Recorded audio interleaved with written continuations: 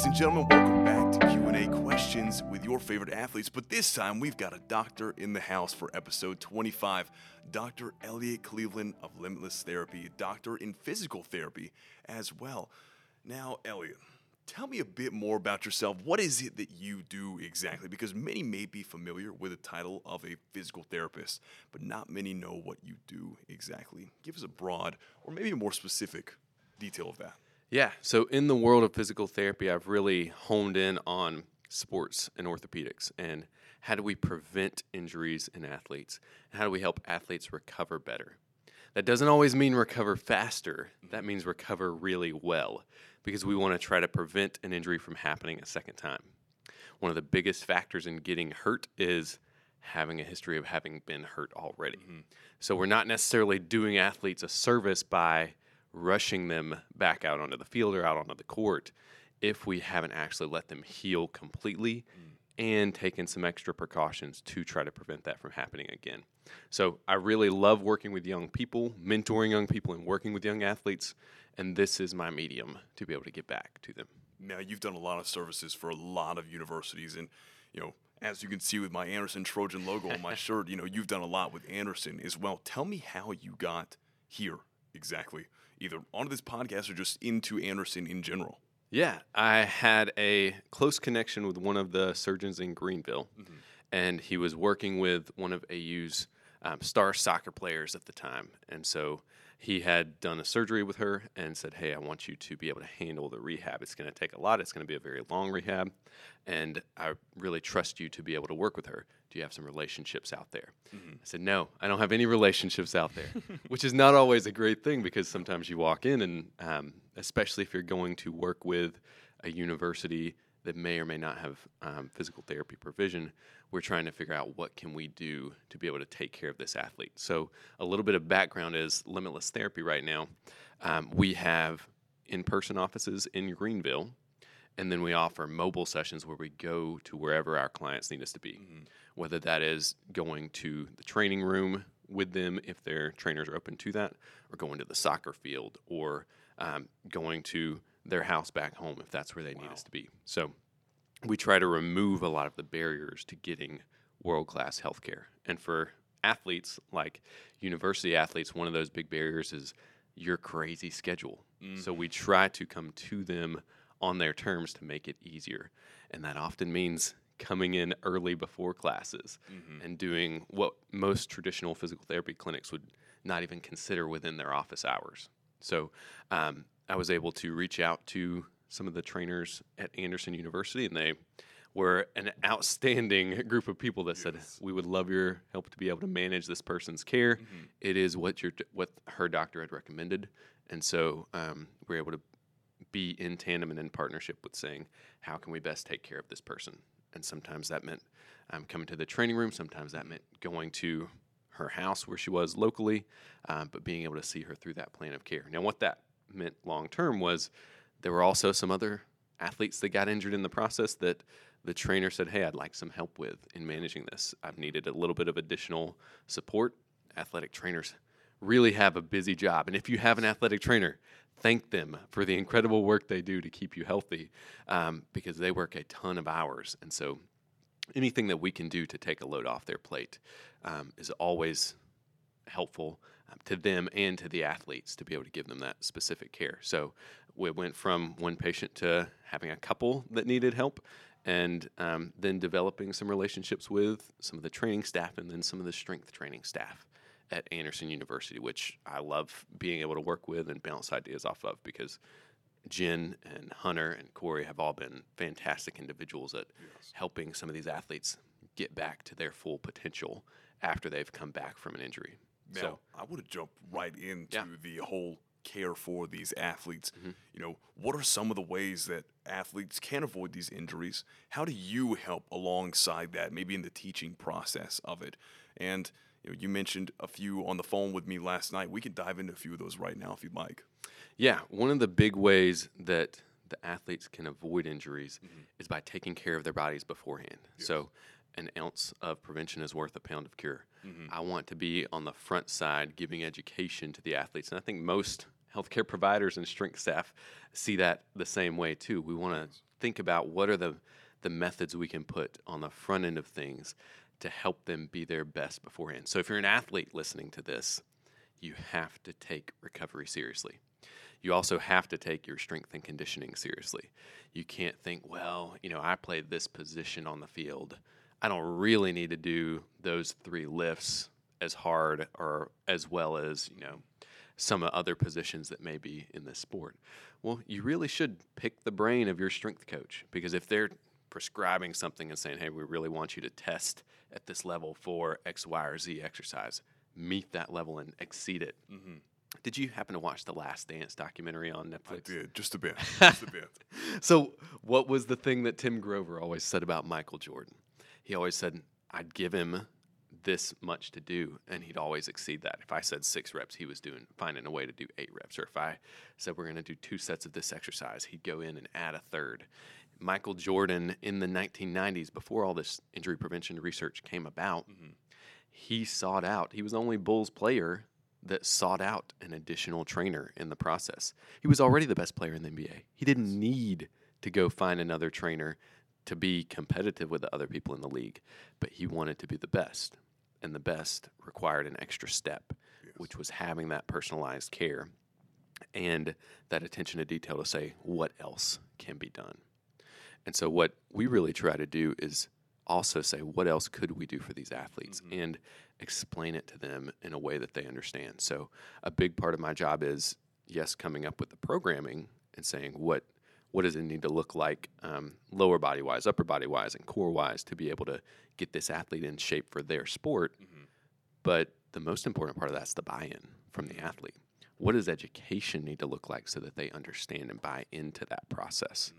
And that part is where, unfortunately, in our healthcare system, we've gotten so busy that we don't always take the time to go through the education and make sure that the athlete or the patient, whoever it is, really understands why we're doing what we're doing. One of the things I love about your generation is they love to know the why behind what they do. Yes. And they flat out don't do it if they don't know the why behind it. Pretty much. Exactly. Yeah. You came through the COVID generation of having a couple years of school taken away from you. Everyone got on social media or digital media, and thankfully you have all the information in the world at your fingertips. Every bit of it. And so many of the athletes are looking around going, I see this being done on social media. What does that look like for me? Yeah. And so we're trying to deliver some of that expert level care here locally and be able to put some of that information out. We don't want them to feel like there's this cookie cutter regimen to what you should do. We want it to be very specialized and personalized. So to what you said about how do we prevent injuries, we got to educate. That's number one. Yes. And that's different for every sport. That's different for every position on the field. Number two is, and a lot of times, we got to get stronger. Back in the 80s, sports teams didn't have strength and conditioning coaches. They thought extra muscle actually slowed them down most of the time. So if you look at the history of weightlifting in college football, for example, which is coming to AU, we better go ahead and be ahead of the curve. So if you look in weightlifting for football and you look back at pictures from the 50s and 60s and all those decades, there weren't weightlifting coaches. There weren't students out there weightlifting because they thought that would mess them up at their position. Is it Junction Boys? The Paul Bear Bryant days. Oh. You know what I'm talking about? I do know what you're talking about, but I can't remember. The name does not pop in my head. They did not weightlift back then. That's insane because it was still such a high caliber of play that they brought to the field. Right. And so a lot of that was genetics and just good old farm boy strength. Yeah, that's why you don't hear of a lot of athletes from that time. You just hear specific ones that make big impacts. Right. And some of that is luck of the draw. Like, did that person just avoid injury? And that's why their career lasted so long. But then throughout the years, we've added all these pieces. We've added strength and conditioning. And when you go up against a team that's physically stronger than you, 9 out of 10 times, they're probably going to win. Yeah. Not only are they going to win, but you might be at risk of getting injured because you're literally getting beaten down. Yes. And so injuries often happen when you are fatigued. So that conditioning plays such a large role in preventing injuries. Then there are some injury prevention programs that can be put in place. For soccer, for example, there's something called the FIFA 11 warm-up that goes over certain knee positions in landing, jumping, cutting, and running that take place on the soccer field and train you to have the body control to sustain the proper position so that you're less likely to have a knee injury like an ACL tear. Other sports, we don't have that great of predictors, like football. I mean, heck, you're getting hit all the time. We can't necessarily stop the violence of the sport, but we can put you in the right equipment to be able to withstand it a little bit better. But honestly, what I see with some of these tackling changes is there might be fewer concussions or head traumas, but now where's the defense taking the hit? Yes. They're taking the hits in their shoulders instead of the crown of their helmet. So now how do we protect their shoulders? So sometimes when you stop one problem, you create another in the world of sports medicine, and we're just trying to continuously stay alert for what the next thing to prevent is. Another big piece of this is, like I said, recovery. One of your biggest risk factors of sustaining an injury when you're an athlete is how much have you slept. If you come in with less than 6 hours of sleep compared to an athlete that's at the 8 or more mark, you're at about a 1.7 to 2 times risk of getting hurt. So the college athletes that are staying up late cramming for an exam, or they stay up late in their dorm talking to their friends or hanging out, whatever it is, that plays itself out on the field. We have to make sure that you understand how important the night before is to your performance the next day. Now, is that a focus issue because of the sleep?